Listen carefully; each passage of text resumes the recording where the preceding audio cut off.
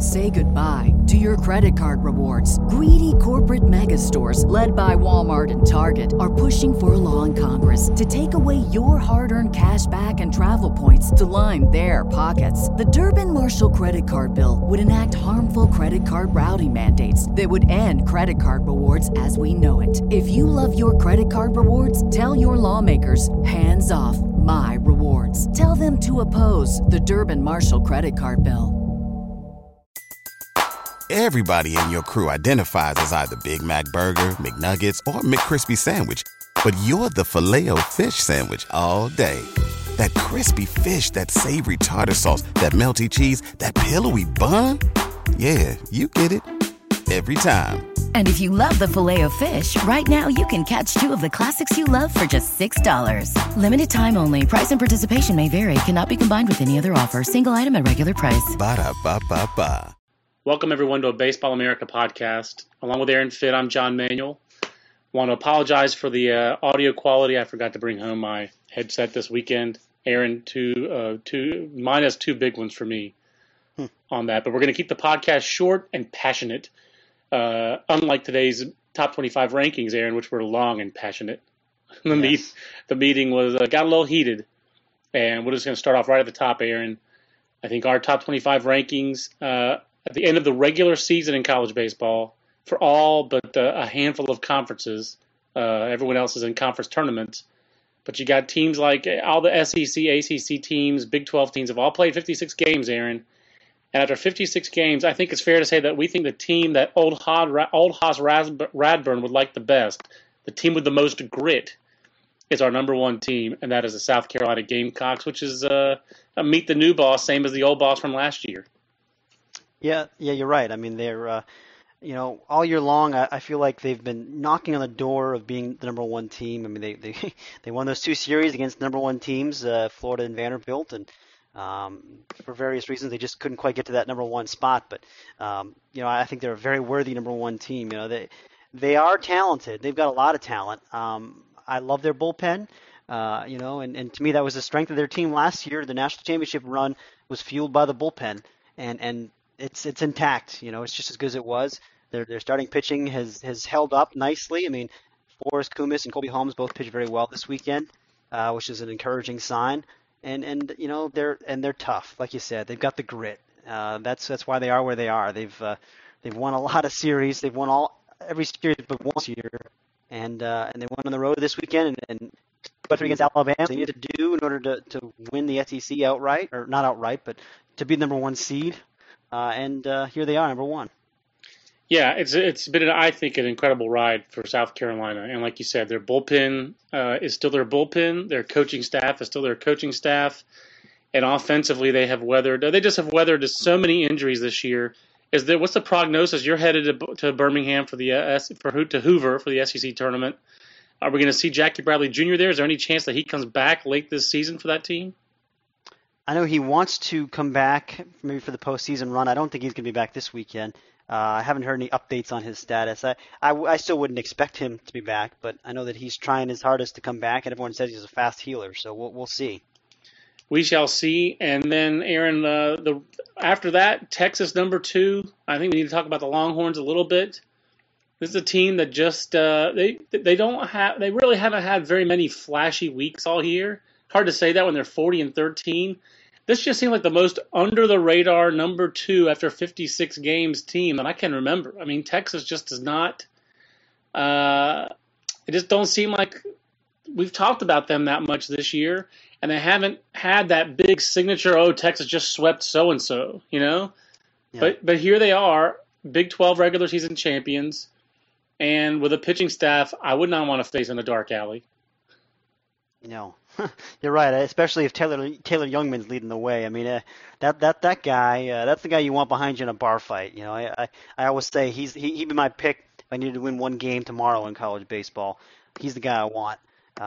And he didn't have his best outing on Thursday against A&M and John Stilson, but you look up and at the end of the day he still throws a complete game, I believe, and allows 2 runs. So the guy just wins. He's as good as they come. He's Al And Davis's favorite college baseball player. It's just win, baby. It's ridiculous. And unlike Al, he doesn't look like a monster doing it.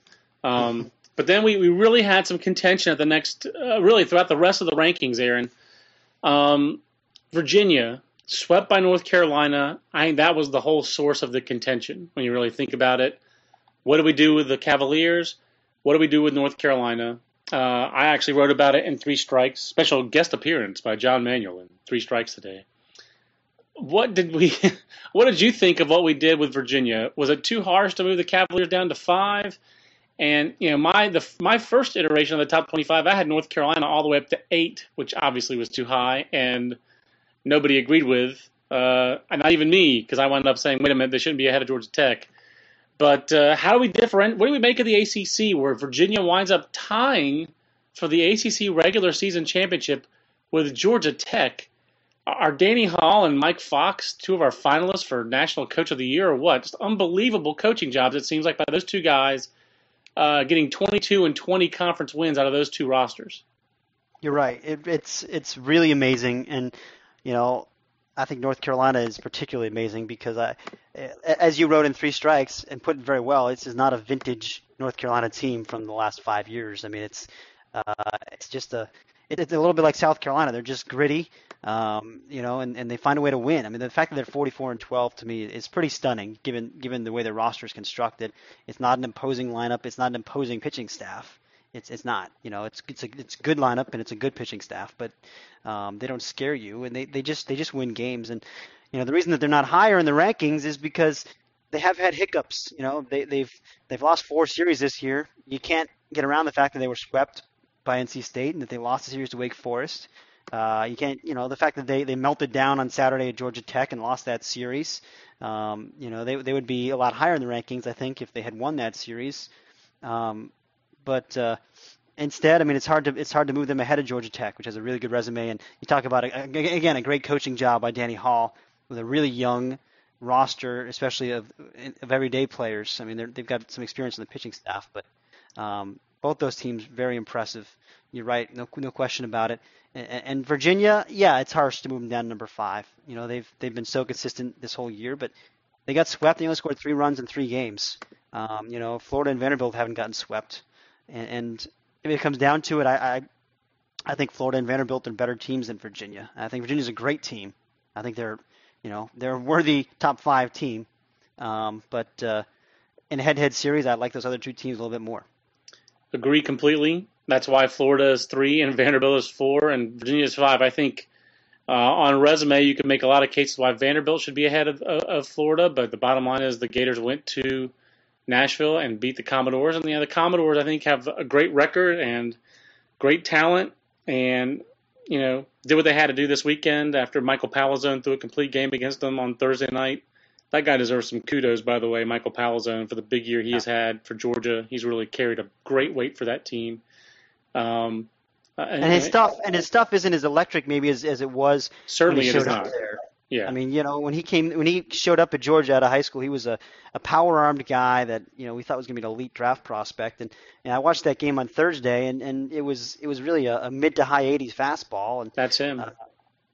But he locates it so much better than they used to. That's the big thing. His fastball command's gotten a lot better. He pitches to contact. Yeah, he's one of the most improved players in the country. I agree. I think the guy deserves a lot of kudos. But Vanderbilt went on the road and did what it needed to do. Florida won its series with Kentucky. You're headed to this SEC tournament, Aaron, and there are storylines galore. 2 of the biggest ones involving teams that are not at Birmingham or Hoover, with LSU and Ole Miss being left out. We'll talk stock report, I'm sure, this week. You'll write up the stock report. But let's face it, Aaron, the SEC, a team that we were talking about being a potential 10-bid league, there's no way that's happening, is there? Is there any way the SEC is a 10-bid league this year? No, because I think even if Georgia and Auburn do enough this week to finish above 500, and in Georgia's case that means they have to win at least 3 games in Hoover, and in Auburn's case that means they have to win at least 1 game. If those things happen, I think LSU would get in as the 9th team, and I think Ole Miss would be left out.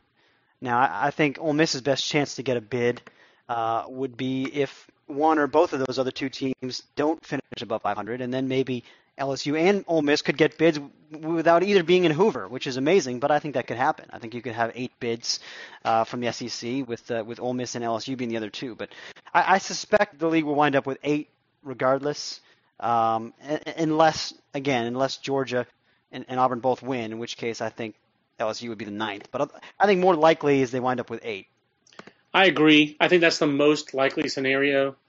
Ole Miss certainly did not help itself this weekend by losing that series to Arkansas. Ole Miss's resume basically is they won a series at South Carolina, and hey, did we mention we're in the Southeastern Conference? So but the 10th best RPI in the SEC. That's your Ole Miss Rebels, and I'm not saying they underachieved, but they're an older, more physical club. I'm just surprised that Ole Miss hasn't done better with the bats. As physical as they are, everyone you talk to says that's a big, strong team of donkeys. But it hasn't worked out that way.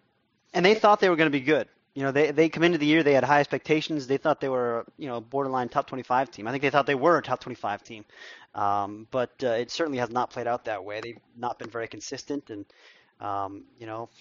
in any phase of the game, really, they've just been up and down. So they're on the bubble, and it's possible that if just one of those teams, Georgia or Auburn, finishes above 500, maybe Ole Miss gets in as the 9th team. That's possible too. It depends on what happens with the other bubble teams. I mean, it is a soft bubble. There's a lot of teams that we thought were kind of on the periphery that took a step back this weekend. I think what happened in the A-Sun, for instance, probably helps Ole Miss, where you had Jacksonville and East Tennessee State both losing their last weekend series. Jacksonville's right there on the bubble. I mean, this RPI is in that same range, and it's not in the SEC. And it finished 4 games behind Stetson. I think you look around the country. Texas State, another team that took a step back. Let's say they don't get the automatic bid in the Southland, they're not going to get an at-large, I don't think. So I think Ole Miss has a better case than them. I think if you look at Ole Miss compared to a lot of the other bubble teams, they still have a better resume. Like even better than East Tennessee State. I mean, East Tennessee State went on the road, won a series at NC State. They went with 4-3 against ACC teams or something like that. I mean, the difference is they're 5th in the Atlantic Sun Conference. But you've mentioned several times on the stock report that they don't seem like they care about conference finish. So if they don't care about the 10th place team in the SEC, then what do they care if it's the 5th place team in the Atlantic Sun if they have a good RPI? Yeah, it'll be interesting to see if the committee takes that same approach to the mid majors, because we know that it does with the major conferences. It doesn't really matter where you finish in your conference that much if you're in the Big 12 or the SEC, right. But I don't know if there's much of a precedent for a 5th place team in a conference like the A-Sun getting an at-large bid. That said, they're 9 spots ahead of Ole Miss in the RPI. So if conference ranking, you hit on the argument that we're going to catch them in when they give the SEC 10 bids, because that's what they're going to. Now you're laying it out. You're frightening me. It's going to be a 10 bid league, and. It's possible, but I still wouldn't bet on that. I sure, and this isn't because it's the SEC. I just sure hope not. I just don't think finishing 10th place in your league deserves to be rewarded. I'm not even sure that finishing in 5th place in your league deserves to be rewarded. I kind of hope East Tennessee State does something in the Atlantic Sun Conference tournament, but that league's, I think, a little bit better than people think, at least this year. So, just my opinion, but I could be wrong. My sense is. East Tennessee State did itself no favors by finishing 5th in that conference, no matter what their RPI is. I think you make great points. The bottom line is, Aaron, you got to get to 64. Ain't going to be easy. That's right. It really is not. And I think one thing that could help us get to 64 teams is if teams like, let's say, Creighton or UConn, let's say they don't win their automatic bids. Those are teams that I think would be solid at-large candidates. Certainly, Fresno State. TCU, those teams are probably – TCU is obviously a lock. I think Fresno, even after getting swept by Bakersfield, would probably be an at-large team if it doesn't get the automatic bid. So, it happens every year. There's teams – there's favorites that don't win their conference tournaments and eat up at-large spots. So that's probably what will happen and get us to 64. You mentioned it, Aaron. Cal State Bakersfield sweeps Fresno State. Dallas Baptist sitting there at 45. Here's 2 independent teams. We had basically a long, long time probably 20 years, where the only independent teams that got at-large bids were Miami, early in the 90s when Cal State Northridge was an independent, and then Dallas Baptist a couple of years ago. And now here you go. You might have two independents that get at-large bids this year. Is Bakersfield played its way back onto the bubble? No, I don't think so. Their RPI is still in the 60s, and it's just, it's not going to get there. I don't think you'll see them get in, but I do think it's a great coaching job by Bill Kernan. I mean, they played a really tough schedule. They played everybody. Give them a lot of credit for putting together the season that they have. They're on the periphery of the bubble discussion, but I think on the wrong side of the bubble. Getting swept by Riverside, that's the one they're going to look back at. And Riverside's a good team, solid program, well coached. That's the one they're going to look back at and say, if we swept that series or if we won that series, that's a tough one. Going on the road and winning a game at South Carolina, beating Arizona State, their resume has some good things on it. But I guess if you're measuring them up against Ole Miss, well, Ole Miss won a series against South Carolina. Yeah. Cal State Bakersfield did not. So kudos to them. And as Dallas Baptist, are they soft on the bubble in right now? Yeah, I think they're in. I mean, it's, again, it depends what happens with some of those conference tournaments, but I like where they're at. I mean, it's not a slam dunk. You're right. I think you put it well. They're soft on the bubble in, but I do think at the end of the day, I think they'll get in. It's the Baseball America podcast with John Manuel and Aaron Fitt. Aaron at the back of the rankings. I had some struggles bringing in some teams. Nobody wants to be in our top 25 this year because when you get into the back of the top 25, you lose. Let's talk a little bit about some of the teams down there that are hot. Florida International remains hot. Troy winning the Sun Belt in the regular season, having a very nice year. You got UCLA back there. I think everybody knows their story. I want to talk a little bit about Conference USA. East Carolina comes into the rankings at 25. They swept Tulane. Rice won a series at Southern Mississippi, move up to 16. The Golden Eagles have lost two straight series. They're down to 19. Let's talk about Rice and East Carolina. East Carolina feels like a team that is going to be a 2 seed, maybe a 3 seed, and is going to be plucky, but doesn't quite have enough. Rice, on the other hand, feels like a very, very dangerous team that's just figuring out just how good it can be. I think you're right. With Rice, anytime you're building a team around two freshmen in the weekend rotation, they're very talented freshmen. I mean, we've talked all year about Austin Kubica and John Sims, but they've had some injuries that they've had to overcome. I mean, Jeremy Rathjen was supposed to be one of their biggest bats in the middle of the lineup. They lost him for the year. Chase McDowell was a valuable two-way guy, but especially valuable on the mound. They lost him for the year. They've taken some time to get their pitching sorted out. Tony Cingrani was a guy that they expected a big year from, got off to a bad start. He's really reemerged now. He's a force at the back of that bullpen. I mean, he's a big lefty throwing 94, 96. Boy, that's a nice piece to have back there. And I think the rotation is stabilized. I don't think it's a scary offense, but it's a solid offense. It's good enough, I think. I agree. I think they're going to host a regional, which makes them dangerous, and I think they're capable of making a run here. I agree. And then does that sweep kind of knock Tulane? They were on the bubble out, but they're not even in consideration, I would think, anymore. What's Conference USA's bid situation look like? Is it a 4-bid league with the 3 teams we've talked about and UCF? That's it. You nailed it. Tulane, I think, is done unless they win the conference tournament.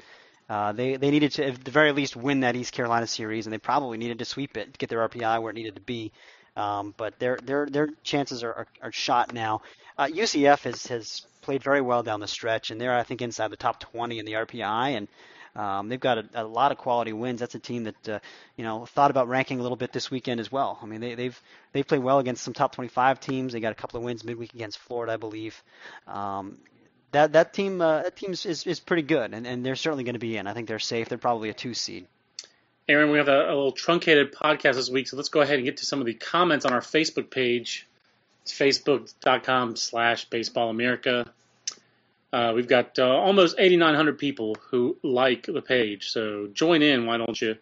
Aaron, Clint Scholes wants to ask, which player should one look for if attending the Missouri Valley tournament? Missouri Valley Conference regular season champion, I believe, was Creighton, correct? That's right. Creighton, not really a prospecting team for this year, but Ty Block has a shot to be a pretty good draft next year, does he not? Yeah, he's a good pitcher. He's really advanced feel for pitching. Pretty good stuff. I mean, he's a guy Trevor Adams has had a great season for Creighton. He's not an elite prospect, but he's a really good college player. He's a guy that's going to jump out to you if you're at the Missouri Valley Conference because he's really given them a presence in the middle of that lineup that they needed. Wichita State has the better prospects, certainly, with Charlie Lowell, a big, left-hander who's probably going to go in the top, 2 rounds in the draft, I think. I think we think he's got a shot to go up that high, that's for sure. And Brian Flynn's a big physical lefty. Charlie O'Brien, the catchers, had a wonderful year for Wichita State. So they've got some pretty good players there. Those are the guys that really jump out, I think, in that league. Some people really like Tyler Grimes too, their shortstop. Although I know he hasn't really had a great offensive season this year, but his athleticism seems like it sticks out in that league anyway for Wichita State. And I guess there's a story there. I guess is that league was tight again. Illinois State, Missouri State kind of made a run at the bubble, then fell on its face at the end of the regular season. But you feel like if somebody else wins that tournament, Creighton will get in as an at-large team? I think they probably will. Okay. They're not a lock, but they're in decent shape in the RPI. And I mean, the thing that gives me pause is they haven't really played a lot of elite teams, and they don't have a ton of quality wins. They're 1-0 against the top 50 in the RPI. Okay. That hurts them, but they are 10-5 against the top 100. They're inside the top 40. They've got 39 wins overall. I mean, I think they probably will get in, especially since it's a little bit of a soft bubble, like we talked about. Aaron, how about this? Just came in the email. Brad Miller of Clemson named your ACC Player of the Year. I would not have predicted that at the beginning of the season. But what a year for Brad Miller. And Clemson, to me, also seems like a dangerous team in some ways, Aaron. I think their pitching is still a little rickety. Kevin Brady came back this week with 3 relief outings, 3 and 4 days, if memory serves. Maybe it was 3 and 5 days. Didn't look so hot on the third one. But if they can get Kevin Brady back into their rotation and get something as a starter for him in the postseason with Surratt, with Wiseman, with some of the rest of their starting pitching that I'm blanking on, with Will Lamb as a kind of a setup guy if they need him, that Clemson team seems dangerous. And in the right matchup, boy, if you don't have left-handed pitching, Clemson's going to hit you. They're going to hit against you. You're right. They've got a dangerous lineup, a physical lineup, and I think they're the highest scoring team in the ACC, and it's a lot of veteran guys. And I thought that was the strength of that team coming into the year, and it certainly has played out that way. The rotation has stabilized since they moved Dominic Leone to the Friday spot, and thank you, Dom Leone. He's the guy. Right, and they put Weissman at the back of the bullpen, which has certainly worked out. He's found a home there and been much better in relief than he was as a starter. So you're right. It's not a great pitching staff, but it's pretty good. It's decent. I think if they have a healthy Brady, I think it's pretty good. Yeah. I think he's the key to the whole deal. Healthy Kevin Brady, and I think Clemson's very dangerous, kind of like a Rice team. Both teams were ranked fairly highly in the preseason. Took their lumps early, and as a mark of their coaches and the jobs their coaches and their coaching staffs do, they didn't panic. They didn't pack it up and pack it in. They just started working harder, and they grinded their way through the season. And both those teams, I think, are pretty dangerous come the postseason. Aaron, let's take a quick draft question before we log off. Clint Bolt, longtime reader of Baseball America and a longtime commenter, perhaps not on the scale of a Japers or a Joe LeCates, but Clint Bolt deserves his own little mention in the wing of longtime BA fans. Asked about the mock draft. That went up last Friday. Come on, Clint. Projected number 1 pick. I believe we had Garrett Cole. Where do you see the Oklahoma boys going? That's where Clint's really from. He's a Sooner. Bundy and Bradley. And he also asked about how teams view Archie Bradley's Oklahoma football scholarship. Now, Archie Bradley is not on an Oklahoma football scholarship. He actually the university sent out a press release within the last month announcing that he had signed to a baseball scholarship. So while Archie was a football recruit, I believe if he goes to Oklahoma, it will be to play baseball. I believe he could maybe still sign a 2-sport contract. I don't think Archie Bradley's going to be a Sooner. I think he'll be a professional baseball player, and I think he's going to go out pretty good. It sounds like if you polled 30 clubs, maybe 17, 18 would have Archie Bradley as the number 2 high school righty, and 12 or 13 would have Taylor Guerrieri, and I think it just depends on how they saw them. But everybody's going to have Dylan Bundy number 1, Aaron. And before we got on this podcast, I think you and I both agree that Dylan Bundy, if it weren't for the fact that he's a high school right-handed pitcher, you'd be pretty tempted to put him as the number 1 prospect in this draft. Yeah, I love the guy. I think if you compare him with all the other top prospects, he's almost the one with the least question marks. And you say that about a high school right-hander, and that's the only question mark is the fact that he's a high school right-hander and the guy's never been number 1. But his stuff is electric. People seem to like his mechanics. He's actually performed, whereas Garrett Cole with his electric stuff has not performed nearly as well in college this year. And Rendon, we know about the questions with him in the shoulder and the fact that his performance hasn't been great as a junior. Bundy is he's really, really good, and I could see him going number 2 to the Mariners. I could see him going, maybe a couple of picks behind that. It sounds like the Diamondbacks love Danny Holtzen. If he's there at 3, you have to imagine they would take him, but who knows? I think Trevor Bauer could be in that mix as well. I think those are your top guys in some order. It sounds like it's Rendon, Cole, Holtzen, Bauer, and Bundy. Is that your sense, John? That's my 5, and I think Francisco Lindor is in that mix as well. I tell you that I think the Mariners, the sense that we've got is the Mariners are going position player, and that if Rendon is not there at 2, they could go with maybe someone like Lindor, or Bubba Starling even perhaps. I think the sense is they're going position player, maybe not pitcher. I definitely think the Pirates could go Cole or Rendon or Holtzen. I think for me, Garrett Cole, even despite his inconsistent performance, is the guy to take there. I just think we need to ratchet down. Yeah, as I said all year, I don't think Garrett Cole belongs in the Strasburg, Pryor, Weaver, Price discussion of elite, epic college baseball pitcher / prospect, but he's pretty doggone good. But Dylan Bundy, if he went, I think he'll go 3 to the Diamondbacks. Kevin Towers was at the Friday night game that we all went to here in North Carolina over in Chapel Hill with Danny Holtzen. It seemed like the whole Diamondbacks front office was here. Scouting director Ray Montgomery was there. I did not see Jerry Dipoto, but I would know Jerry Dipoto if no one who looked like Jerry Dipoto was there. Put it that way. A lot of other heat in there for that game. A lot of people there to see, obviously, Levi Michael. And Levi Michael had the big hit, RBI single that tied the game. It's a crazy way to end the podcast, Aaron.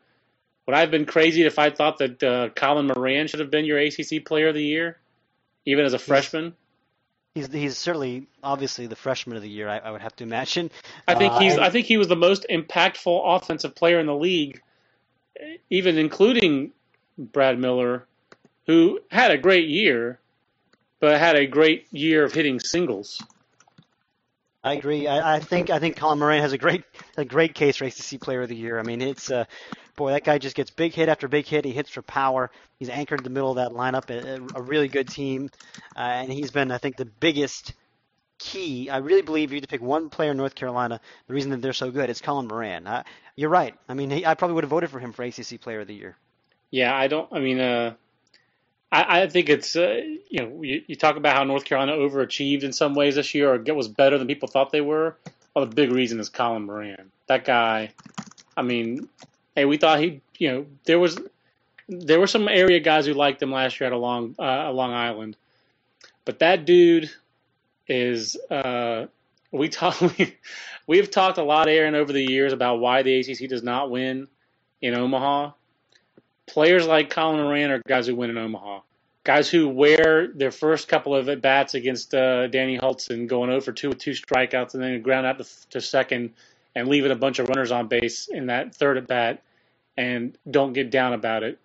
He's a tough sumbitch, is that guy. So he's impressive. And I stand corrected. Brad Miller's OPS is actually higher than Colin Moran's, but and Brad Miller does play in the middle of the diamond.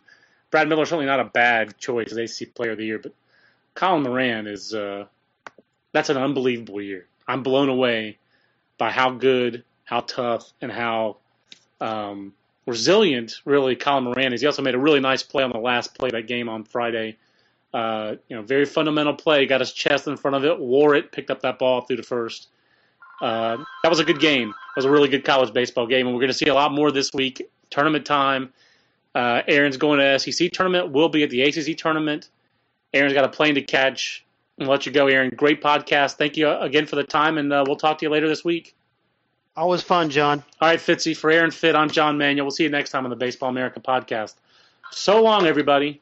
Say goodbye to your credit card rewards. Greedy corporate mega stores, led by Walmart and Target, are pushing for a law in Congress to take away your hard-earned cash back and travel points to line their pockets. The Durbin-Marshall credit card bill would enact harmful credit card routing mandates that would end credit card rewards as we know it. If you love your credit card rewards, tell your lawmakers, hands off my rewards. Tell them to oppose the Durbin-Marshall credit card bill.